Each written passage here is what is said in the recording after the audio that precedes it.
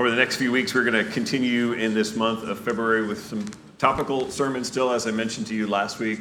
I'm looking toward the book of Acts and starting in the month of March. But I'm excited over the course of the next few weeks. Pastor Stewart's going to be preaching a number of these messages on sanctification, on correction and framing correction with our understanding of God's grace, and also one that I know none of you struggle with, but I do once in a while, is making plans and then having God interrupt those plans in some way, right?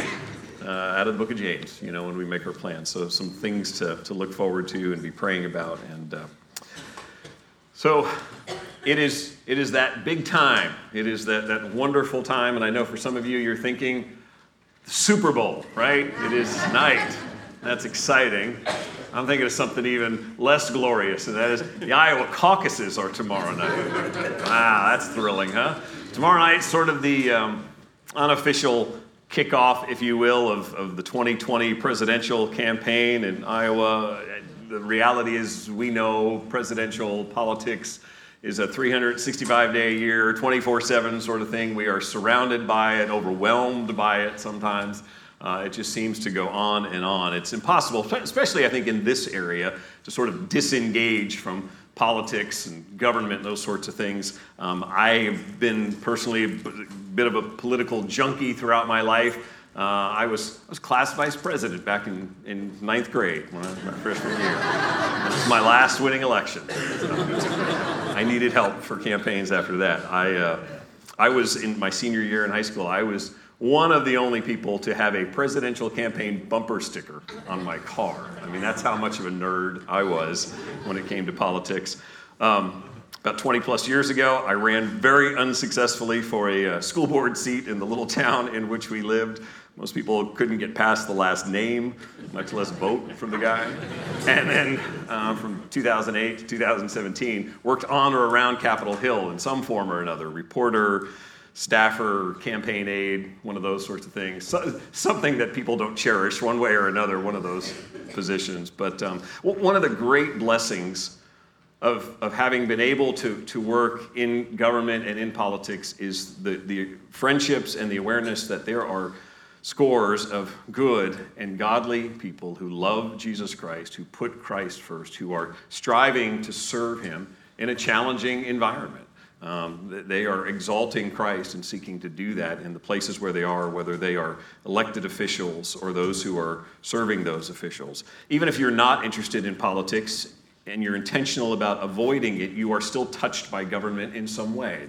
The laws that are enacted, the actions or inactions of our political leaders, all of those things have some bearing on your life, whether it's leaders at the county level, state level, or federal level.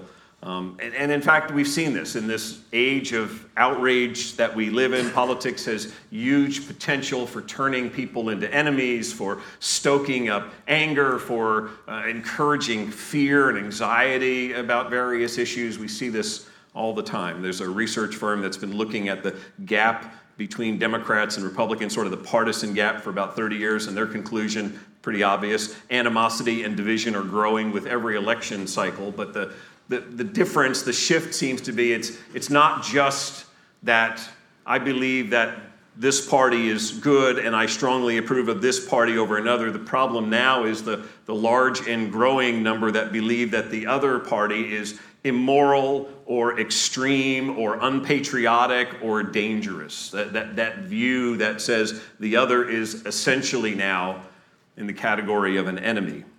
We are seeing each other not merely as opponents with differing political philosophies, but as people to be defeated in some way. And that's where we as believers in Jesus Christ need help. That's where we need to look to Scripture for wisdom. That's where Jeremy got us started on 1 Corinthians 13 in the call to worship. If we are to love our neighbors, then we're to do that even in the political realm as well. So that's what we're going to think about for a few minutes this morning. Even when we are treated in a nasty way, even when we feel like we are on the side that's being picked on in some way or there's partisanship, we need to respond without that sense of bitterness or fear. And so how do we do that? How do we interact as individual Christians and as a local church when it comes to government and to politics? And as I thought about it this week, felt like it might be easiest to sort of just look at three categories, three kind of silos here that all sort of interact with each other, and consider how the Bible addresses their relation to one another in the big picture of politics. And those three would be government, the local church, and individual believers. There's some distinctions here that I want to make in particular between those last two, but understanding that we're looking at government, the local church, and individual believers. We see from Scripture, and we'll see this specifically with government, that human government and the church are institutions that were ordained by God, that they are His doing. It is His work. They have been designed by Him. They have functions that influence each other, but government and the church are separate entities, and yet there's some bumping together and there's some overlap. Individual Christians obviously make up the church. The body of Christ is all individual believers together. And so no illustration is perfect. My little picture up there isn't perfect. You could certainly take individual believers in the church and say they are all one and the same. But for the purpose of talking about politics, that's where we're going to make some distinctions between local churches and individual believers. But these three all sort of intersect with each other at one point or another. And that's what I want to try to look at. Let's start in Genesis 9 this morning, right near the beginning of your Bibles, Genesis chapter 9. There are several places in Scripture that give us the understanding of God's establishment of human government, of civil government, and this is one of them. Genesis 9 is just post-flood. The creation has been plunged into sin and chaos in Genesis 6. God brings this flood across the earth, and now in Genesis 9, it is after the flood. God is establishing a covenant with Noah and with his sons, and he says to Noah and his sons that they are to be fruitful and multiply and to fill the earth. And then he speaks of what we call dominion, that they are to have dominion over the earth. So when it comes to sort of order in all of this, God is the ruler. He establishes man now to be the ruler over the created order.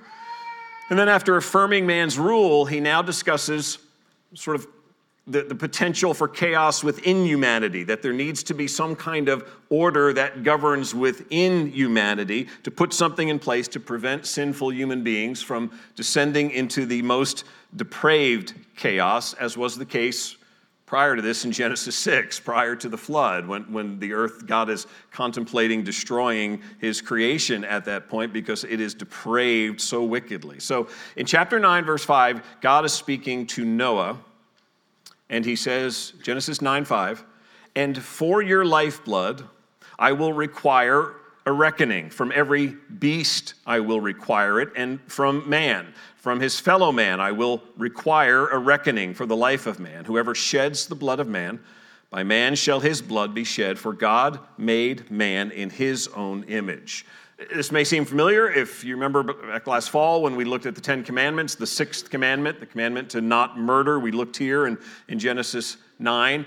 Twice in verse 5, God speaks of a reckoning, that there will be a reckoning required for one who murders human life. And he makes it very explicit when he says, "I will require a reckoning." That word reckoning could also be the idea of accounting. It is, I will require a judgment to be made in this case, that human life is made in the image of likeness and likeness of God. Therefore, the reckoning or the judgment is what we described here as we looked at last fall as the death penalty. It is essentially what he's saying here is the establishment of human authority now to respond to the taking of human life. So this is God granting to man the authority for justice, and I would say also consequently to that, for protection of human life. And we'll see that as we look through this. But God has just said that in this dominion,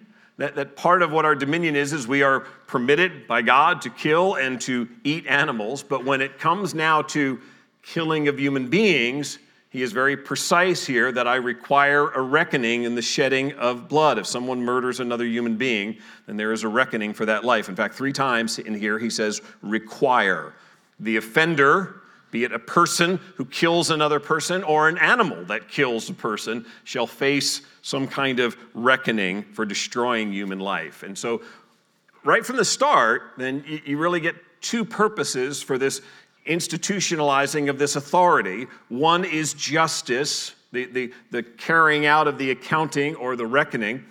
But also consequently to that then is the idea of protection, that man has the authority to give the most severe reckoning for the most severe crime, presumably lesser reckonings for lesser punishments for lesser crimes. But in addition, that judicial power also tells those who would consider evil, who would consider murder, that now there is an authority that is called to intervene, that is called to punish you should you act in this way. And so there is some level of deterrence, protection.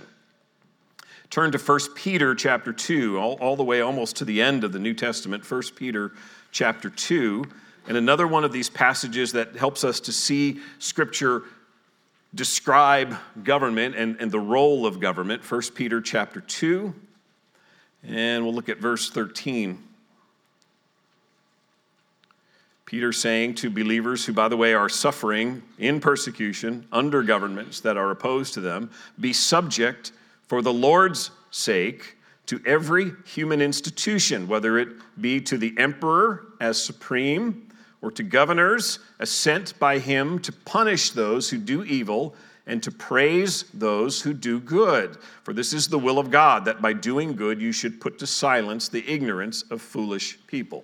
So here in 1 Peter, similarly, we could look in Romans 13, the opening verses of Romans 13. God sanctions government to punish evildoers, thereby to exact justice, but also then to deter evil and protect citizens. But Peter also mentions here this idea of doing good, that the governor is sent to punish those who do evil and to praise those who do good. And so there is some acknowledgement here by the government of what is helpful for society, what is fitting, what is good in some way for the society at large. And so the Lord appoints kings and governors to not only punish evildoers, but to praise those who do right.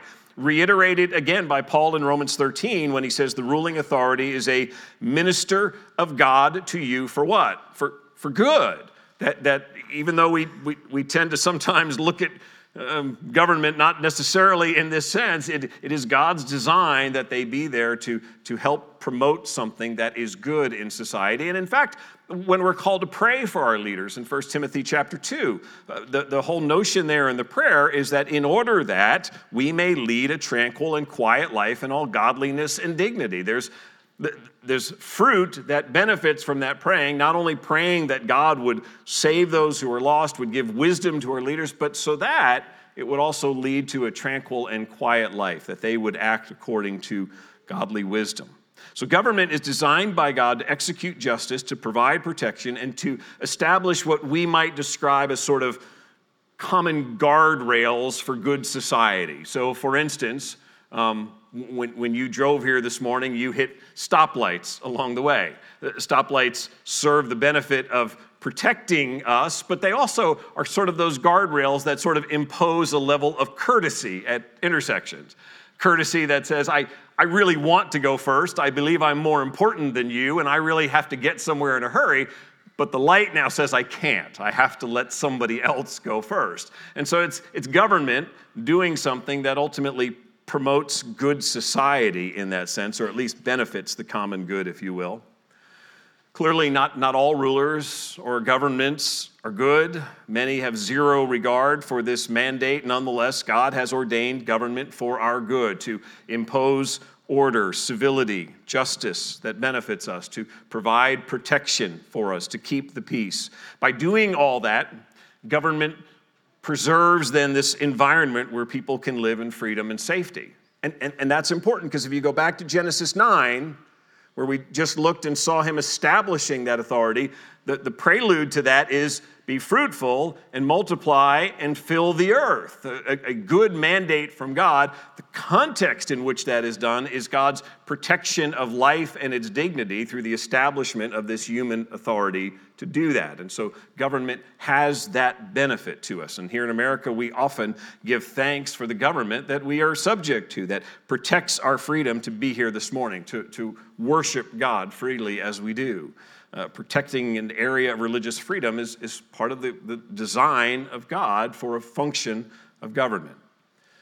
That, of course, then reminds us of what is another biblical reality, and I don't think I could point to a number of scriptures on this, but I think you'll concur with me on this, and that is that every leader, every king, every governor, every president, whatever level of authority that you want to talk, are all sinners. Some are redeemed by God's grace, but they are sinners who are governing, ruling over sinners, that we as subjects to that government are all sinners. Some redeemed by God's grace, but there are no perfect governing authorities, no perfect government. All governments are subjected to some degree or another, are infected, rather, I should say, with sinful tendencies and with temptations toward idolatry and injustice. Here in the United States, we love our form of government, but we also know that the founders purposefully made individual freedom to be a very high distinctive of how our government would function. And the Declaration of Independence says governments are instituted among men, deriving their just powers from the consent of the governed. So the government derives its power from consent from individual citizens. A couple of implications of that. One is it is an strong emphasis on individual freedom. And when there is that kind of emphasis on the individual governed giving consent and having freedom, then there's a strong emphasis on responsibility. With freedom always comes responsibility to use that freedom well. That's why John Adams' famous quote about the Constitution, "Our Constitution was made only for a moral and religious people. It is wholly inadequate to the government of any other." Precisely because when you emphasize freedom, if that freedom then is laced with full of immorality, then that freedom is used for evil then. And so it was a wise caution. In a fallen world, when you shift the source of authority for government from God, which is what we believe we see in Scripture, God ordains governments. God is the ultimate authority. He is the one who lifts up and brings down rulers. When you shift that authority from God to the individual citizen, what often results then is selfishness.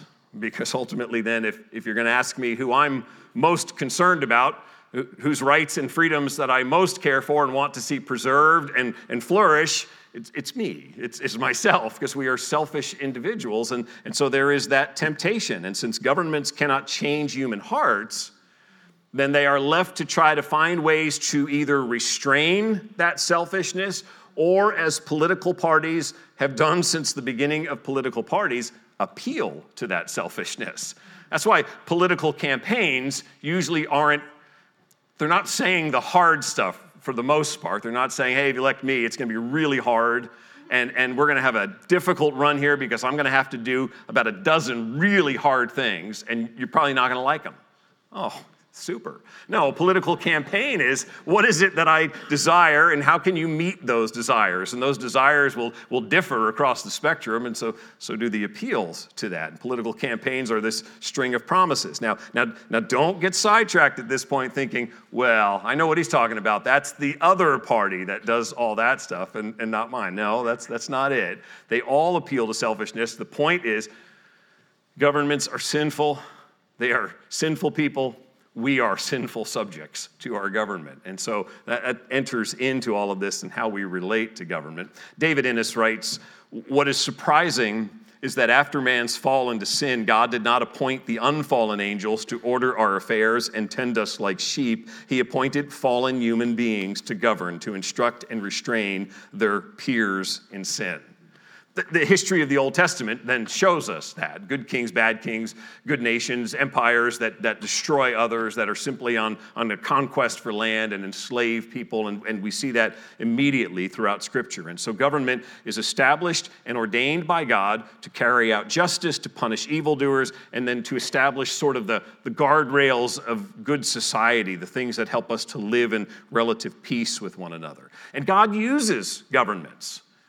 You simply have to look at Jesus Christ in Galatians, speaking to Christ coming at the fullness of time. We often look at that in terms of just the historical context at the time of the coming of Jesus. It is a miraculous work of God ordaining certain pathways through a government. He comes and there is peace throughout this massive geographic region that has not seen that kind of sustained peace over centuries. And now the Roman army is able to impose that peace. It is the Roman government that brings about that peace. The Roman government that goes on a road building project and makes it so that the gospel can spread. And the Roman government that imposes the Greek language so that there's this easy spread of the gospel. All of that, God in his kindness using this human institution now to accomplish his purposes. And the irony, of course, is that it's then Pilate and the Roman governor, who is the Roman governor, who then crucified Jesus Christ, going back to our point about the sinfulness of government. So we know the gospel flourishes even when there's not good roads and similar language. It flourishes even under persecution. And so that's good government is not required for that, but God ultimately uses government for his purposes. Let me shift here now. Let's think about local churches. And I want to be really purposeful here in distinguishing between local churches, the body of Christ as assembled together in local gatherings of believers, and individual believers in Jesus Christ, because there's difference in how those two interact with politics and the government. For the one, that engagement may be fairly broad, but for the other, it's actually quite narrow. When we talk about the local church, our engagement in politics is narrow by necessity because of our purpose, because of ultimately what we are called to do. When we think about what we are here to do as Grace Bible Church, disciples making disciples, we understand that the Great Commission, the call to make disciples, is paramount to our purpose. We are called to proclaim the gospel of Jesus Christ to those who do not know him, to seek to persuade them to believe in Jesus Christ, to those who are become believers, to teach them, to equip them, to teach them in all that Christ commanded and help them to grow in the image and the knowledge of Jesus Christ. And so within all of that, there's what we're doing, corporate worship, there's fellowship, there's corporate prayer, there's church discipline, there's the Lord's table and baptism and sacrificial love for each other and hospitality and benevolence and all of these things that ultimately fall under that umbrella of making disciples, making then and growing those who are followers of Jesus Christ. And we must keep that primary purpose in mind as a church as we wade in and around the realm of politics and how we engage with politics. There are issues that come up in the governing of our country that the Bible clearly addresses and which we must boldly speak. We must not be afraid or apologetic when there are places that Scripture has spoken and the government is seeking to legislate or not. God requires justice. He hates oppression. He is a champion of those who are suffering and weak and in poverty. These things are throughout Scripture. God speaks of sexuality in terms of it being marriage between one man and one woman, and Scripture is fundamentally clear on that. God stands for life, human life from conception in the womb throughout its existence. God speaks of life being made in the image and likeness of God, and therefore protecting it and showing it dignity.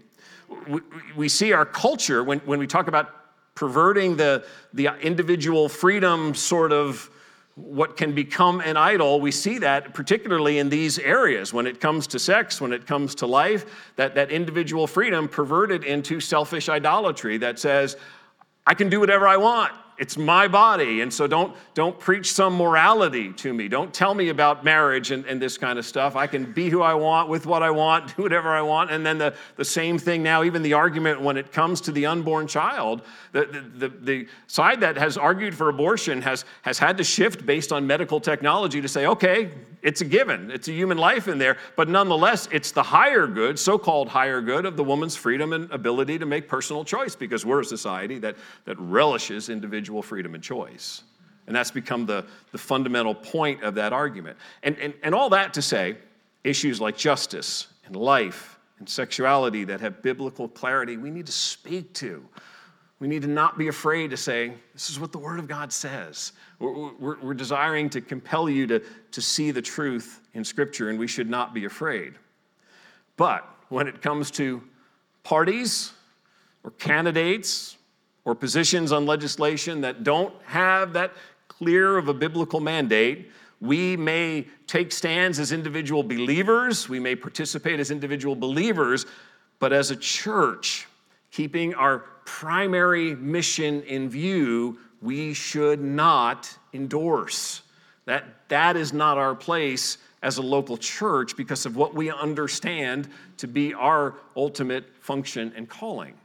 Jonathan Leeman, if you want to read more on this, I just really highly recommend, I think I put it in the notes in the bulletin, his How the Nations Rage book.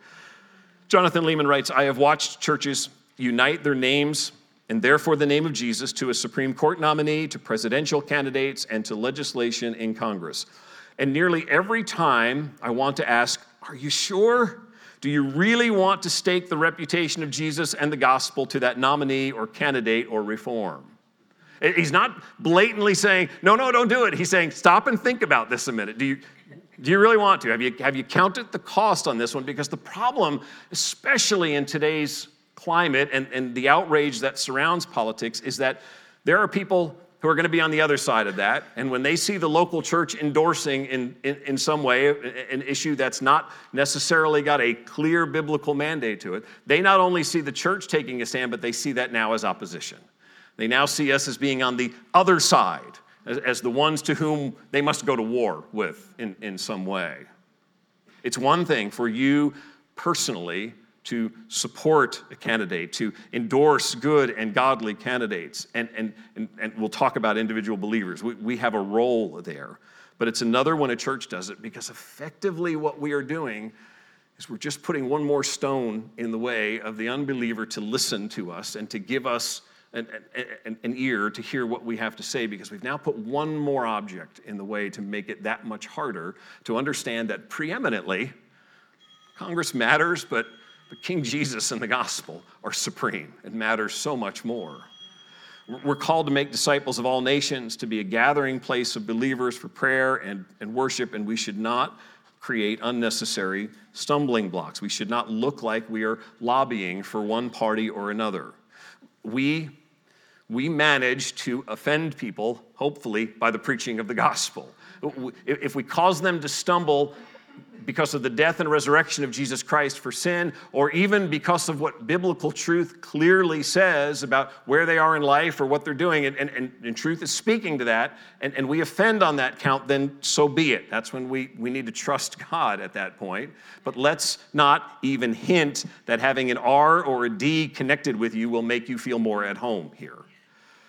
As a church, if we're going to unequivocally, clearly teach what the Bible says about immorality, injustice, racism, or whatever it might be, for the sake of our testimony for the gospel, we also dare not look the other way when evil is practiced by those who are in authority. We don't demand sinless perfection, because we don't stand in the place of being able to do that, but we should not ignore it when even our leaders traffic in unapologetic sin. In the same way, the church should not take part in the blame-shifting methodology that so goes on constantly in politics, where I worked for members and I worked on campaigns, and I know how this works. When the person that you work for steps in it in some way and says something they shouldn't say, does something that is truly wrong, says something that is really out of place, instead of what we're taught from Scripture at that moment, right, is repent, confess, all those things that we're taught from Scripture. And in the political world is, oh, no, wait a minute. Look back at what that person on the other side said just 2 years ago. I can show you the videotape, what they said. And when they come to grips with that, then come back and talk to me. That is Garden of Eden-like blame shifting. That says, I'm not taking responsibility for this. You need to focus on somebody else and their sin. And if we are standing for righteousness, we must not shrug our shoulders at repeated, unremorseful sin, no matter who does it.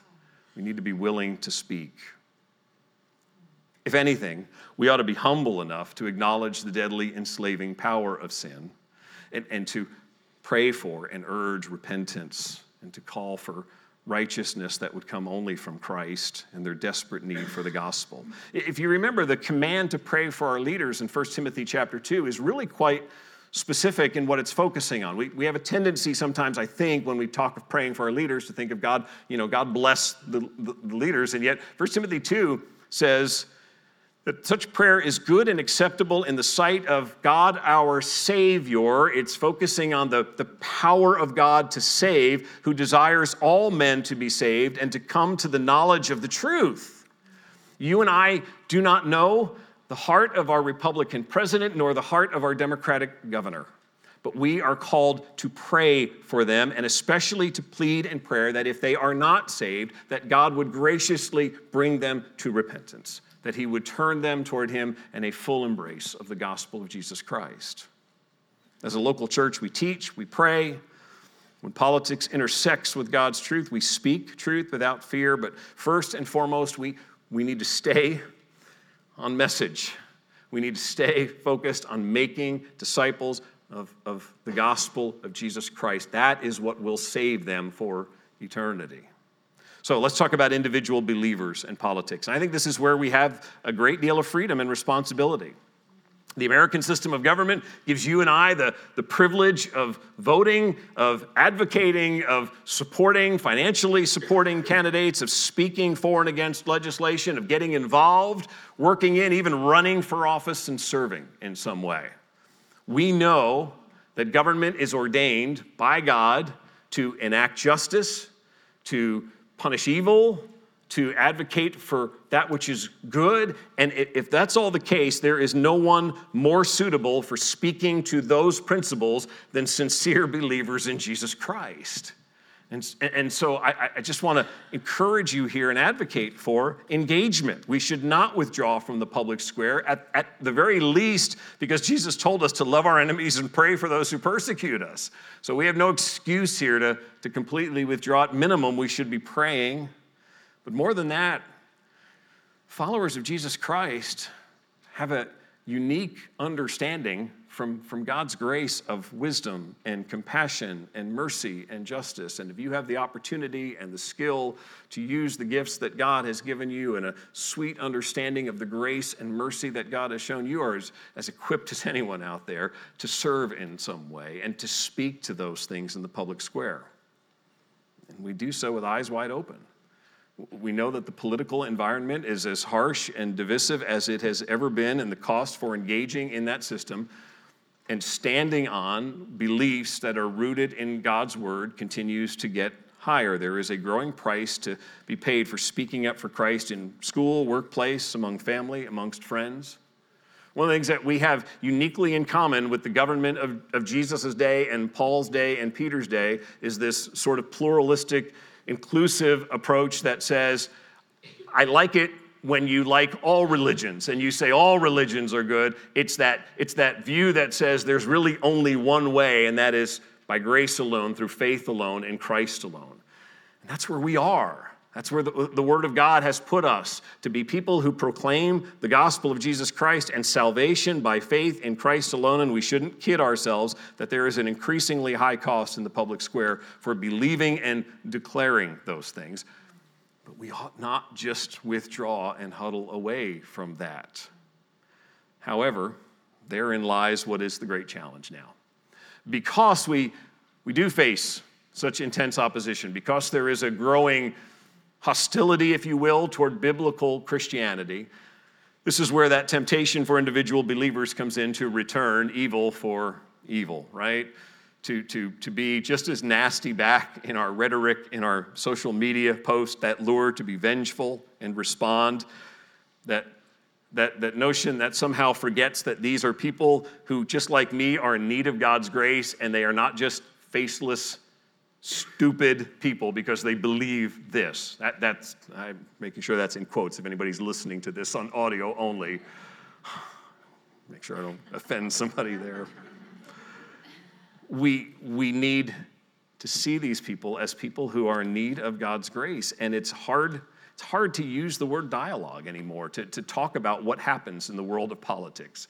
It's just sort of the shouting at one another, and you watch cable news.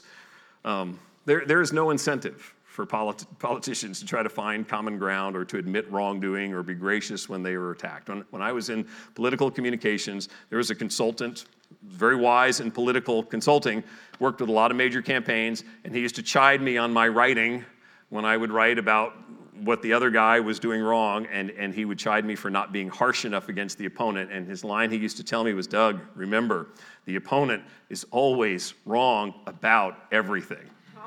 Don't forget, the opponent is always wrong about everything. So stop with these sort of squishy lines that say, so-and-so may be okay here, but they're really bad here. No, he's wrong about everything. That's the dominant theme in political communication nowadays. That the other side is completely wrong and completely on the other side of life. When we approach it that way, that the opponent is always wrong about everything, it makes for a very hard context in which to bring to bear the gospel of Jesus Christ. It's really hard to love our neighbors, love our enemies, if that's the approach with which we take to this realm. So here, I just want to finish. I got 5 quick, just paragraph or 2 on each one, so this will be very quick. 5 quick practical commitments I want to challenge you and I to make during this 2020 year. Number 1, pick your battles with the gospel in mind. Is this political statement that I am about to post on my Facebook page or wherever I'm going to put it, is this political statement helpful? Will it encourage an unbeliever or a young believer to hear me out on more important things like the gospel, or will it discourage them in some way? So I'm keeping the gospel in mind. I'm not trying to censor you here, and I'm not trying to say, just nothing but puppy pictures on your Facebook page. But you do need to think about what will this do to a weaker believer or to an unbeliever, and does it somehow make it harder for me to talk to them about the love of God in Jesus Christ? My fellow elders and I all have thoughts and opinions on things like tax policy and immigration and guns, but you are not generally going to hear us standing around on Sunday morning giving you our insights on all of those things. Not that you'd need to hear them anyway, but that's not because we're trying to hide something. It's because the last thing we would want to do is somehow give any suggestion that one of these is somehow more important than loving and leading and shepherding the flock. That's where we are called to, even as we engage here as individual believers. Is this helpful? Could I end up saying something that would be poorly spoken or misconstrued in some way, or something that would put another stone in the way? Pick your battles. Will this help or hinder my witness? Is it a mandate? Is it clear in Scripture that this is the way to do it? Or is there a preference issue, or is there some gray here that I've got some room to think about and appreciate others' perspectives? Number 2, always reflect your citizenry in Christ's kingdom. Yes, we are Americans. Yes, we are thankful to live in a country that provides the freedom that it does. Yes, we are grateful to all of you who serve in the military for what you do to help protect those freedoms. And we love what we have here in terms of God's blessings on this country, but ultimately our primary allegiance is to Jesus Christ. It is to King Jesus. And so how we vote, how we advocate, how we take stands on issues, how we support others, all of that, how we argue issues should first and foremost reflect that we are disciples of Jesus Christ and we are loyal to Him above all else. We are resting in Him. This fallen world and its imperfect governments still ultimately belong to that one true King who rules over all, and we have the privilege of serving Him. Third, engage with words that edify, words that build up. At all times, in all conversations, regardless of how emotional the person on the other side is, regardless of how bombastic their language is, aimed, it seems, in our direction, we are still called to a different standard in terms of speech. Proverbs says that our words should be healing. They should be chosen carefully. They should not be thrust out there. Proverbs gives the picture of thrusting like a knife, words just put out there that just intend it to hurt, and they're done rashly. Ephesians 4, a great passage on this. Let no unwholesome word proceed from your mouth or your keyboard, but only that which is helpful for building one another up. No unwholesome word. That which builds others up and meets their need in the moment. Political communications full of anger and insult. The opponent is wrong, misguided, dangerous, and God, help us to take out the malice and the slander and the insult and the mocking. Speak truth where it needs to be spoken. Speak to issues with what we believe is right. Focus on an issue. Don't make people into enemies. Don't even give them the slightest hint that they somehow are an object of our wrath. Number 4, pray regularly for your leaders at the local, state, and federal levels. 1 Timothy 2, 1 through 4 describes it simply. What it describes there is we are essentially praying for salvation of those who do not know Jesus Christ, praying to God, our Savior, that they would come to a knowledge of the truth. So we are pleading with God that if our county supervisor or our state delegate or whoever it might be is unsaved, Lord, would you save them? Would you bring them to repentance? Would you open their eyes and cause them to embrace the gospel? And then we are praying for God to give wisdom to those who are in authority so that we might reap the fruit of the benefit of tranquil and quiet lives because of them acting wisely. How often are you praying by name for those individuals? And I would encourage you, if you're not already, is to stop and look up who is your supervisor in Fairfax or Prince William County. Who is your state rep? Who is your state senator? Who's your member of Congress, your senator? It's Google. This is an easy one. Get their name, stick it on your list, and on some kind of regular basis, pray that God would be at work in their lives. If it's salvation, if it's growth as a believer, whatever it is, pray that God would be at work according to his good sovereign will. Finally, the last one, number 5, rest in your King, and in the future he is already secured. Let me read from Psalm 46. It begins this way: God is our refuge and strength, a very present help in trouble. Therefore, we will not fear, though the earth gives way, though the mountains be moved into the heart of the sea, though its waters roar and foam, though the mountains tremble at its swelling. Therefore, we will not fear. You may need to change that and say, therefore, we will not fear, though a Democrat is elected. Therefore, we will not fear if Trump is reelected. Whatever that is, you put in there what you need to put in there, but you need to come back to saying, God is my refuge and my strength. And whatever happens on that Tuesday in November doesn't change that. Doesn't fundamentally alter my life, because I know that God is my refuge and my strength, and I rest in him. We will not fear because Jesus is king, and Jesus is the one who ordains governments. Jesus is the one who raises up and brings down leaders according to his purpose, and so we ultimately rest in the one righteous, glorious King who gave his life as a ransom for our sin, who died and rose again, and who we know is coming again to reign over this creation and to lead it all. Let's pray.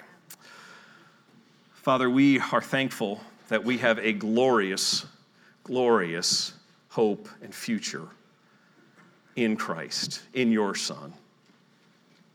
Father, whatever happens on Monday night in Iowa, or on some other night not too far away in South Carolina, or here in Virginia, or in Richmond, or in Fairfax County, whatever our governing authorities do, Lord, we don't want to be careless about these things or ignorant of them, but Lord, we also do not want to fear. We pray for your help to rest in you as our refuge and strength, and to know that you are in control. Help us to speak when there is truth that needs to be spoken to. Help us to be courageous believers who would hold out the truth of Jesus Christ and your word. Lord, help us to also do so in love. Help us to be unique by the way we will love our neighbors, that we will participate in caring for those in need, reaching out to those who need help, that we might be a people who are marked by kindness and a benevolence and a grace and a love that would be difficult for folks to not in some way see you at work in us. Father, forgive us for when we have fallen into fear or anxiety or bitterness over the outcome of an election or a bill that's been signed. Lord, help us to respond if there is an appropriate, righteous anger toward evil. Help us to speak to that, but help us to do that as sinners ourselves who have received your grace and who wish to minister it to others. Lord, thank you for our government. Thank you that we have the freedom that we do that meet here this morning. We have no doubt that there are believers in other parts of the world that this very day have not been able to enjoy this sort of safety, this sense of security in meeting together. Father, we thank you that you are building your church. The gates of Hades will not prevail against it. And so that even in hard places and hostile governments, that you are continuing to bring people to the knowledge of the Savior. Lord, help us to cherish the freedom that you have given us, to use it well, to stand for our King, to trust in you as our refuge and strength. And in all these things, we pray in Jesus' name.